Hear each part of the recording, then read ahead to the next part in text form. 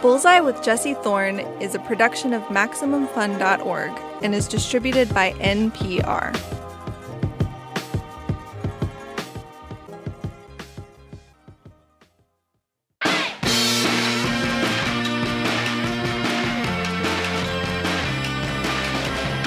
It's Bullseye. I'm Jesse Thorne.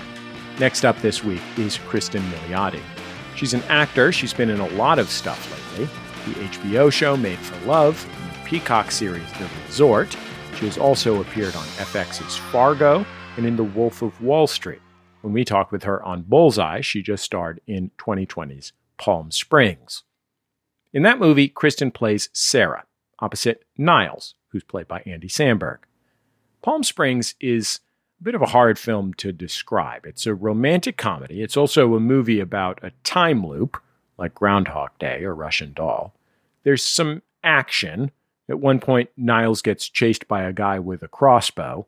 The crossbow guy is also stuck in the time loop. But Palm Springs is more than just a clever premise.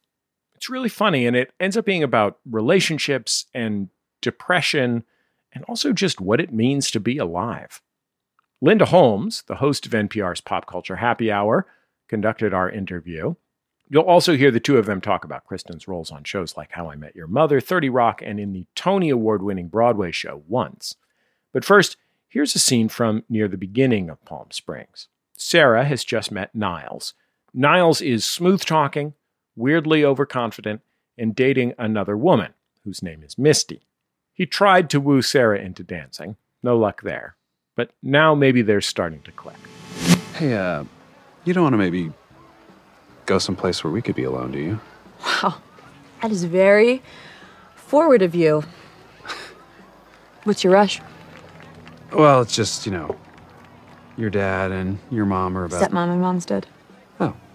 Yeah, well, they're about to sing a song, and I just can't handle that right now. And, what would Misty think about us running off together? I have a feeling she'd be okay with it. Kristen Milioti, welcome to Bullseye. Hi.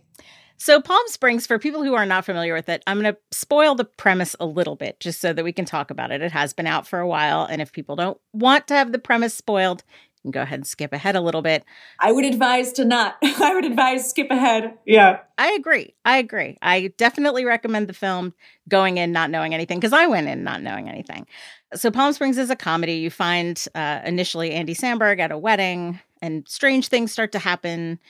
He meets you, and eventually it turns out that you're in kind of a time loop situation, reliving the same day after day at this wedding. It was part of Sundance this year, and originally was planned for theaters first, right? Yes. Yeah. But then came out on Hulu in the summer. I think was very welcome to everyone stuck at home. Yeah, for sure. How did you feel about the fact that it kind of took that route rather than the traditional theatrical first? I mean, I'd be lying if I said I wasn't disappointed at first, just because I think something that we were so excited by with that incredible sale at Sundance was the fact that there was a theatrical release with Neon, and Neon and Hulu were partnering together. And, it also, having seen it with a live audience, it's incredible. I mean, it was especially an audience that didn't know anything. There's nothing like that. There's nothing like seeing something up on the big screen and being with a bunch of different people in this sort of communal experience. So I was definitely disappointed at first, but then I also was just so grateful to have something to share with the world. And also I wonder sometimes if ironically more people probably saw it in quarantine than we ever could have gotten in a theatrical release, because we would have been up against the biggest movies of the summer. Right, it would have been Wonder Woman 2, Black Widow, and then this film, which and I believe in us, and I believe the people would have found us, but we probably wouldn't have gotten as many eyeballs on us, for sure. And I think mysteriously it also took on this whole different level with, a lot of people at that time feeling like they were repeating the same day over and over. Yeah.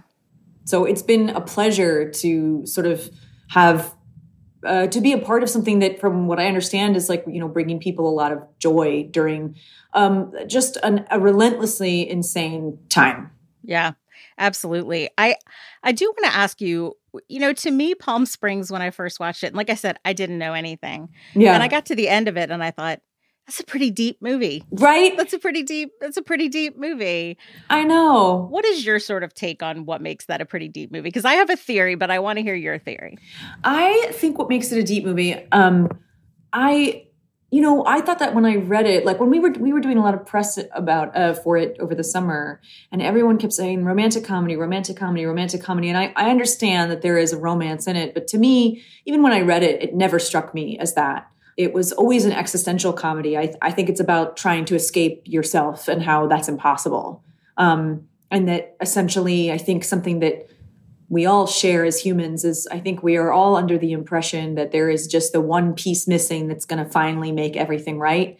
Like if only this job or this house or this person or all these things. And I think that that's, a universal feeling. And I love how this movie explores that in a way. Yeah. Of that, like, it doesn't matter the state that you're in, the situation you're in, you're just with yourself. And what are you going to choose to do about it? And how are you going to choose to live your life? Yeah, I know. I wish there were a way to like explain that to more people without like the trailer is so great, but I feel like the trailer makes it look like it's this zany romantic comedy, which there's complete like zaniness and there's a lot of comedy in there. But I also urge people to be like, it's also about bigger, sadder things than that.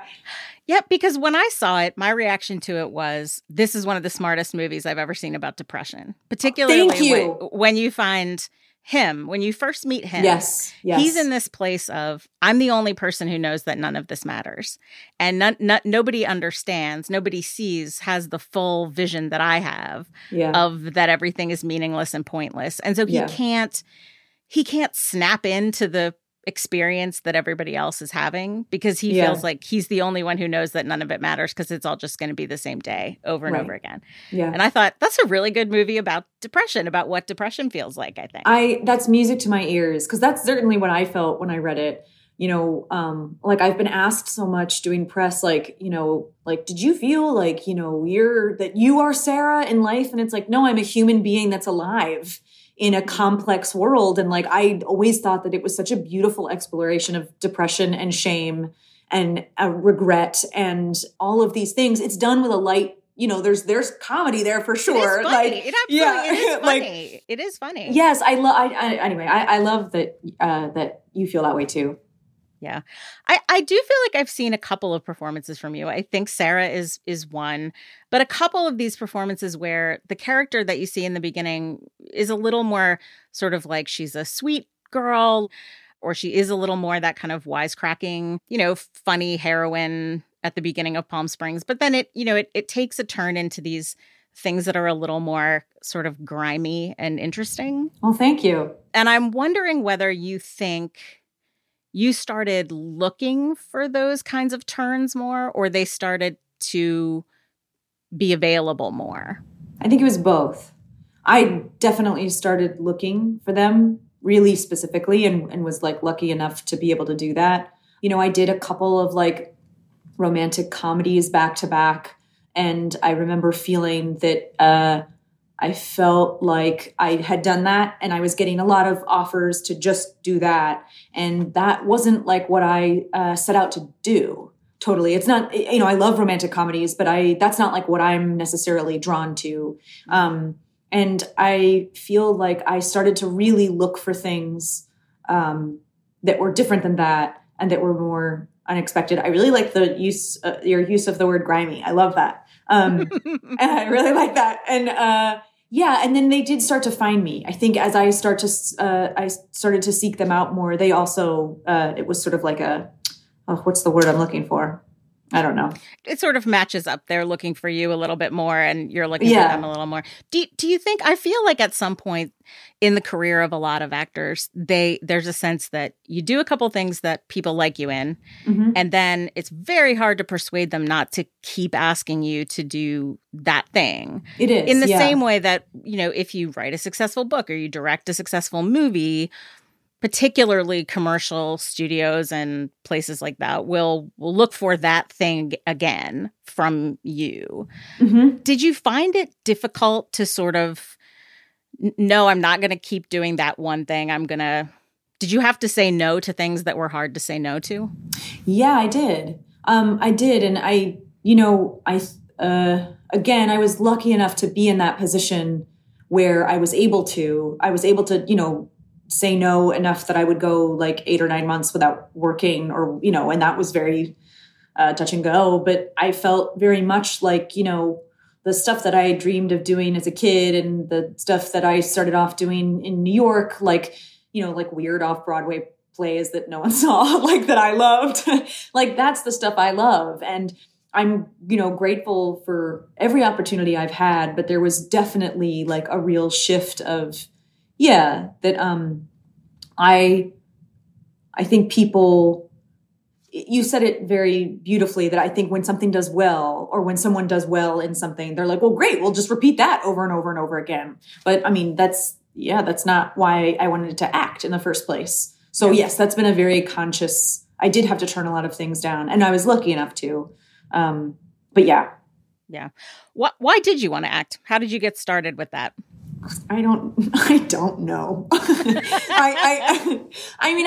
know that, I got started with it, originally in middle school because I was, bullied very relentlessly at this like new school that I went to. And the only kids who were nice to me were the theater kids. Mm-hmm. And so it started as this sort of like island of broken toys. They were the only ones who would invite me to sit with them. It was the only place I had to go after school that wasn't just like my house alone in my room. And, I started doing plays with them at like local competitions and I just loved it so much. And then I did it in high school too. I did theater in high school and, I just like, there was never like yes, this is what I'm going to do. It just was like, yeah, I'm going to go to New York and I'm going to be an actor and I'm going to act and I'm going to sing and I'm going to be in New York. Yeah. I have sometimes thought in the past that one of the reasons why, stage managers and other crew of high school productions were invented is so people who can't act can still be in that. Yeah. Because there are just people who that's the only world they're ever going to be comfortable in. And that's the only kind of tribe they're ever going to be comfortable gravitating to. And it is such a tribe. Like it is such a, I'm forever grateful to those. It breaks my heart, like the state of arts funding in this country. I mean, so much about this country breaks my heart. But, that was how I was able to stay safe. Yeah. I was not a good student. I was not, I was really struggling. And if it hadn't been for the theater program at my public school, I would have just fell through the cracks probably. And I'm forever indebted to that because it made me a part of a tribe. And whether or not I would have done this for a living, it always would have been in my life. It taps you into like a different part of yourself. More with Kristen Milioti after a break. Stay with us. It's Bullseye from MaximumFun.org and NPR.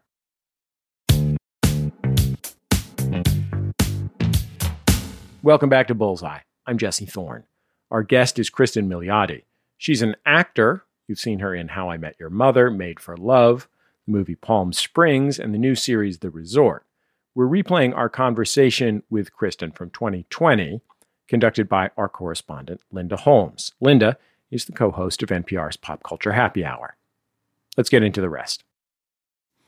So you did take at one time, and we're skipping around a little bit here, you did take at one time what might have been considered an impossible job, which was on How I Met Your Mother, which made you, I think, the subject of sort of one of the biggest casting announcements that sitcom probably ever churned out. You played that part in the 9th and final season.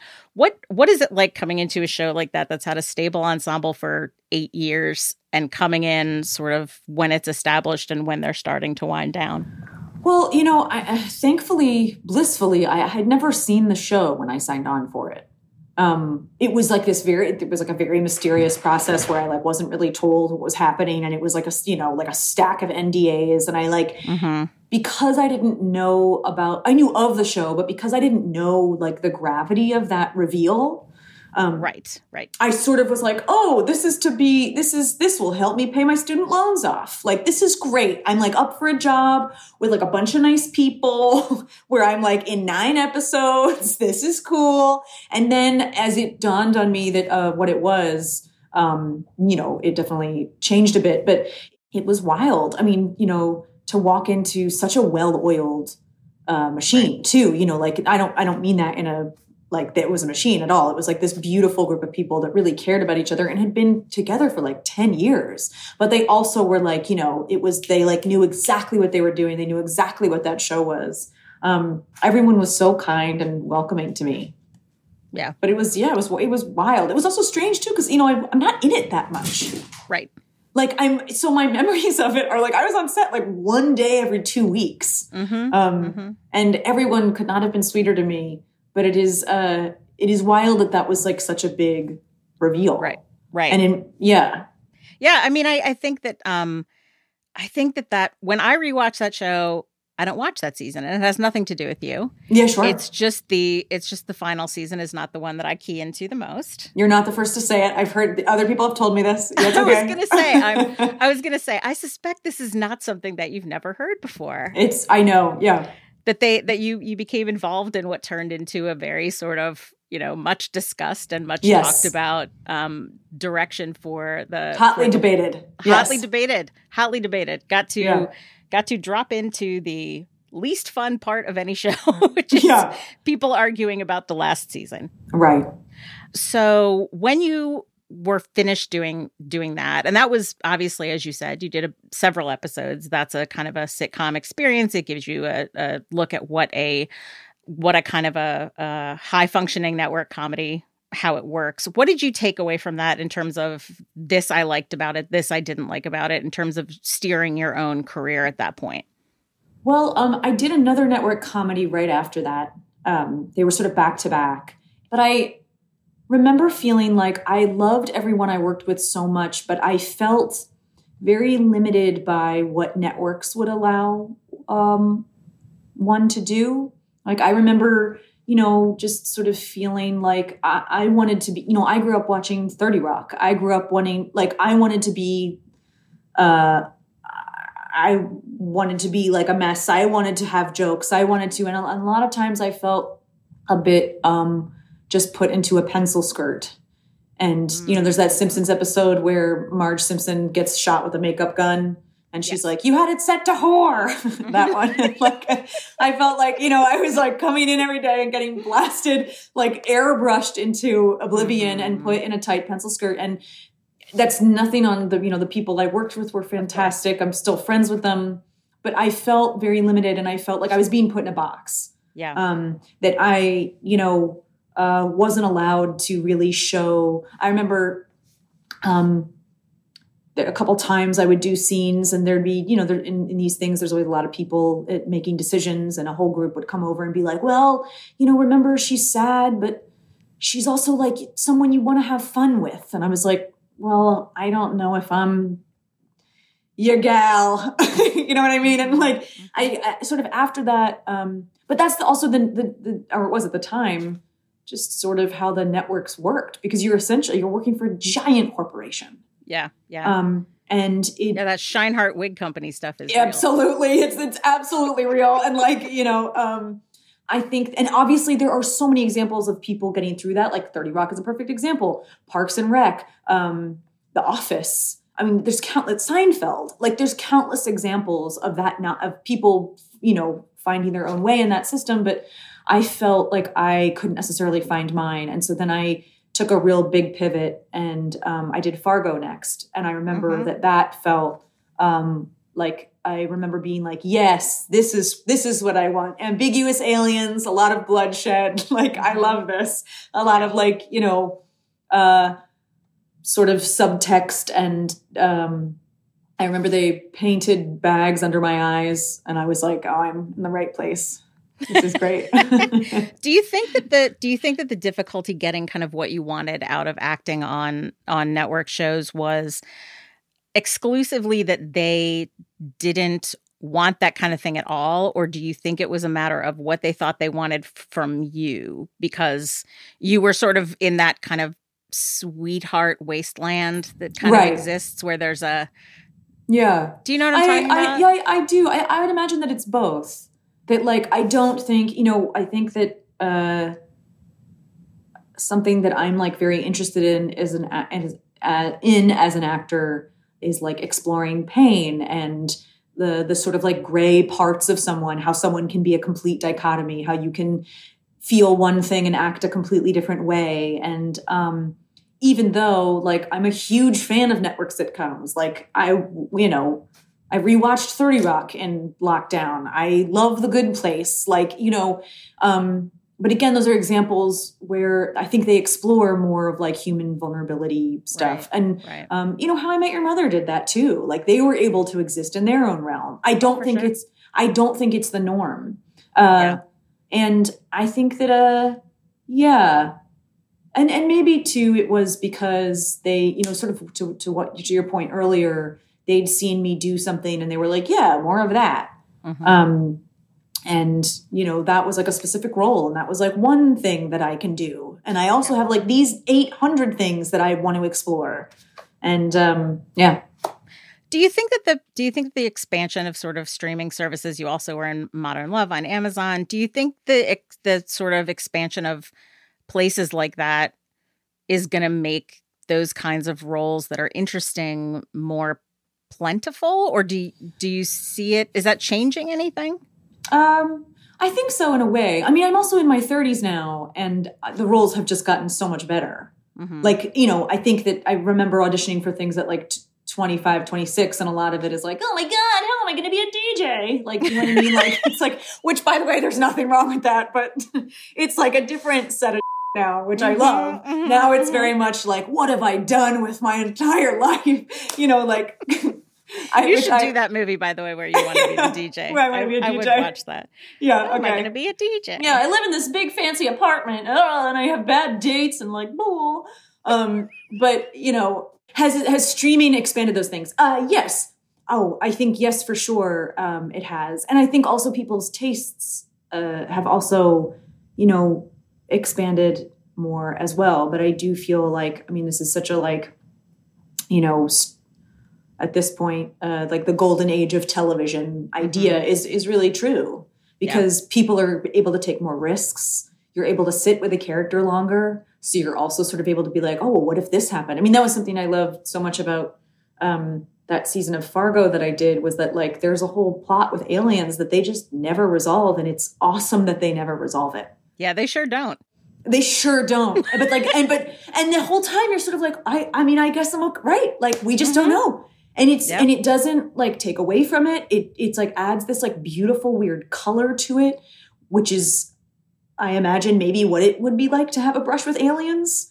Like where you're just like, did that happen? Is that real? I don't know. Like stuff like that, like this creative license, it's very exciting. Mm-hmm. Weirdly though, it also feels sometimes like with all these streaming giants, we've gotten back into a version of like the old network model of just like, oh, well, there's like the big seven.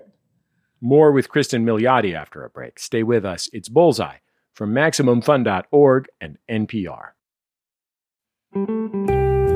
I'm a psychic. My name is Psychic Carrie. I'm Ross. Oh, what a pleasure to meet you. Of course, I knew your name was Ross, as I am a psychic. But please, take a seat. Well, I was hoping we could talk about my podcast. Yes, I know. It's called Oh No, Ross and Carrie. Yes. We investigate fringe science, spirituality, and claims of the paranormal. You took the words right out of my mouth. Yes. This whole podcast, it sounds like it's been a real challenge for you lately. Actually, it's a lot of fun. Yes, exactly. Because it's so fun. I don't know how you do it. This will be $75. Okay, that seems fair. Oh no, Ross and Carrie. At MaximumFun.org. You knew it was a .org. I have a gift.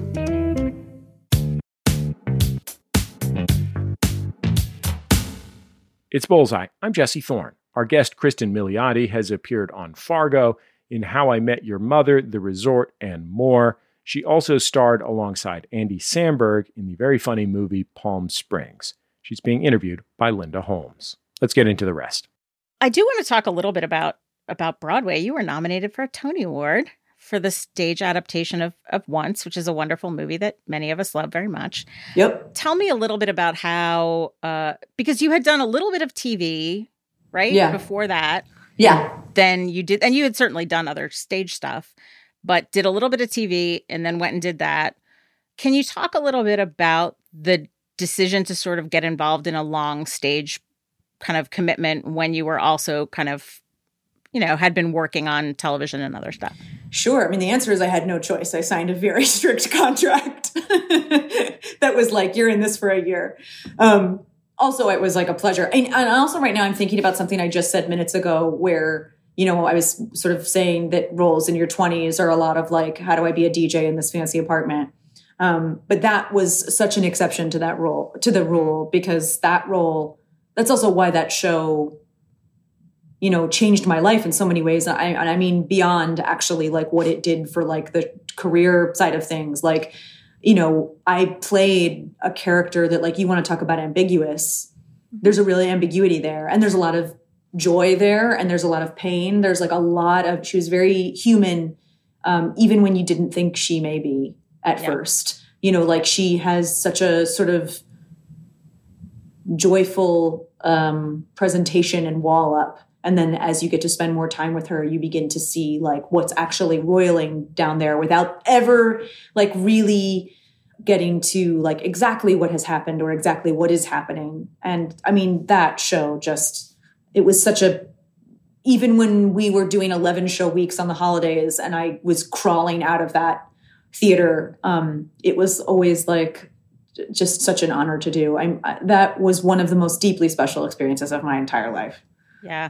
Yeah. So when you are doing, this is just sort of a fun question for my own curiosity. When you are doing a show like that is really busy and doing well, from sort of the time that you leave your apartment to go to the theater and the time you get back to your apartment after you perform, what is your favorite part of that sort of span of time? Is it beginning of the show, end of the show, getting a break? Oh my God, it depended on like when in the run it was. I lived like a monk during that whole process because I'd never done a musical before and I'd never done a run that long. And so I would get to the theater really, really early and spend like a lot of time warming up and playing through the songs on piano. And I mean, there were things that cast, we spent so much time together and we also were a band together. Mm-hmm. I could sense people's energies from 20 feet away. And we breathed together as like a company and as a band. And some of my favorite parts during that whole run was just being on stage with that group of people. And like, I don't know, either we'd like something weird in the audience would happen or like an instrument would break and like us coming together as a group, laughing at something, getting really emotional when certain cast members would leave. Like it was just, I think those were the moments actually more than like an actual moment in the show. Mm-hmm. Although I did always love the song When Your Mind's Made Up. Mm-hmm. That was a scene in the show that I always looked forward to every night because it's like they're one shot and every night, almost without fail, we would get through that number and there would be silence in the theater. And in the play, it's silent because they're recording. And then the audio engineer would like click stop and people would go, I mean, I'm getting goosebumps talking about it. People would go insane.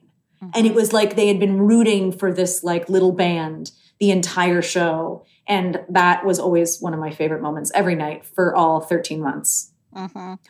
Sorry, one more. And Gold. Absolutely. No. Yeah. Oh, Gold is in the movie. Gold is one of my favorites in the movie. And I think it was underappreciated in the movie when the movie came out. Yeah.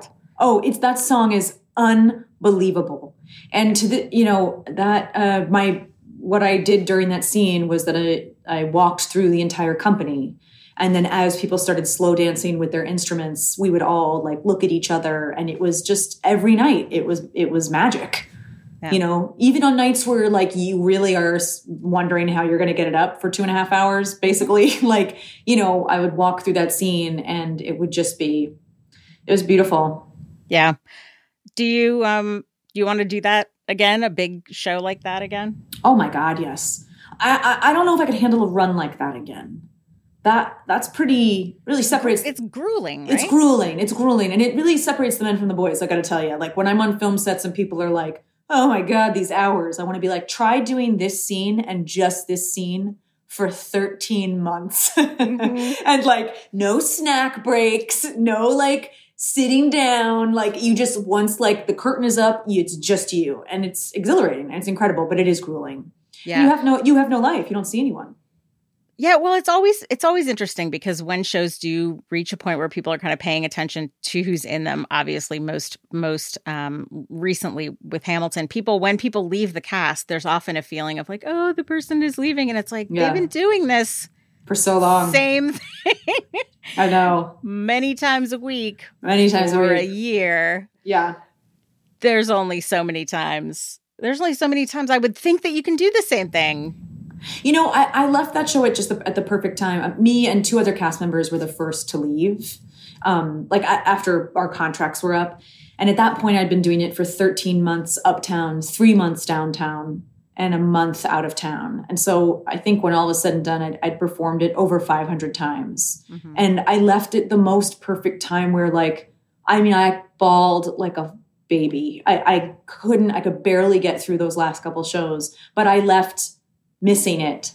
Right. And being like, what an incredible time. And holy how lucky am I, as opposed to being like, get me out of here. I'm exhausted. I was exhausted, but it was joyful.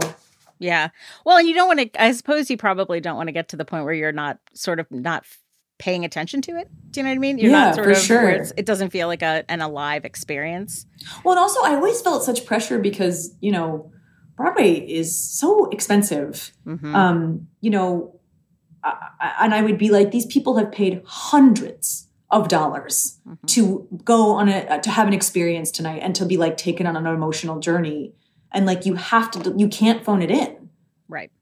You just can't. When I have been at Broadway productions, it struck me. I remember sitting in the audience of one and thinking, it is so expensive to be here. But at the same time, you realize how many people are working that night and how many people are working in that show. And you are the only ones for whom that thing is. It's like, on the one hand, it's like, it's a lot of money. But on the other hand, what do you expect? It's a finite group of you. And it's a lot of people putting on a large performance just for the people that you can see from where you're sitting, unlike, making television or making a film or something. Yeah, it's just for you. I love that. Yeah, that's very true.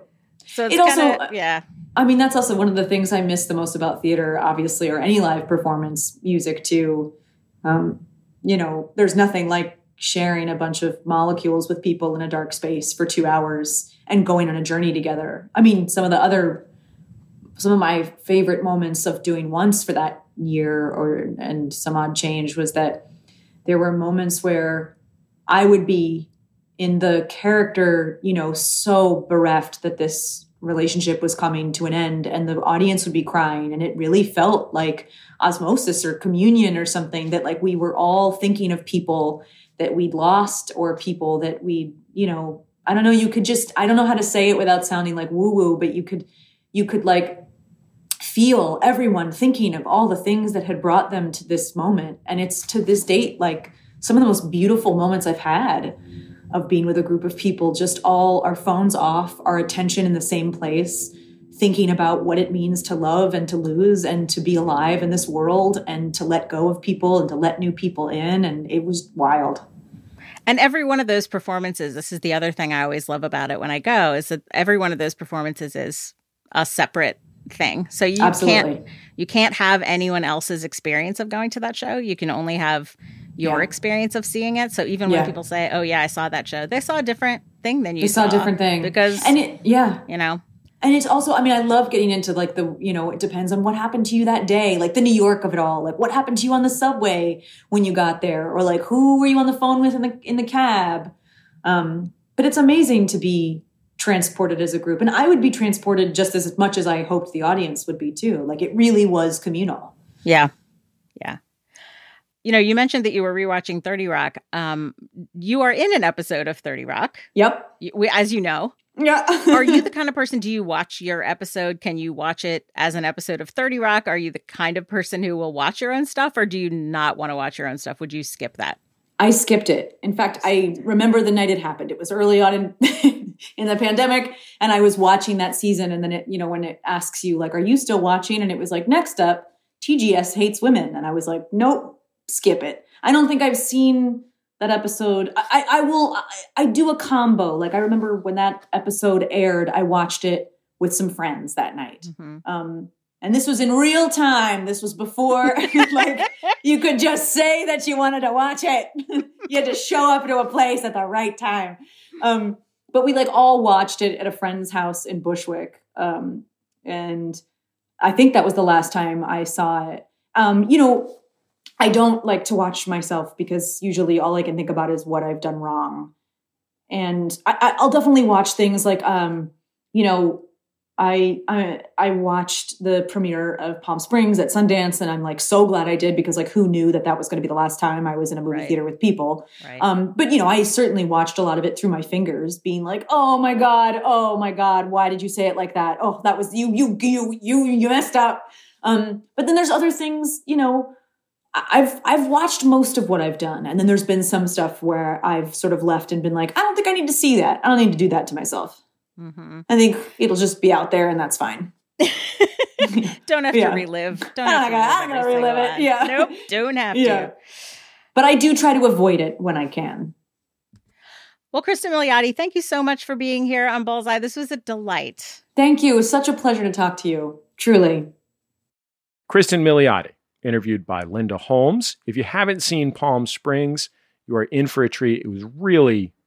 It's a really lovely and delightful movie. One of my favorite romantic comedies in a long time. Just a joy. Really funny and very sweet. Nice tone. Really liked it. Milioti's new series, The Resort, is available now on Peacock. Our thanks to correspondent Linda Holmes for talking with Kristen. She has a brand new novel out. Linda does, that is. It's called Flying Solo. It is a delight.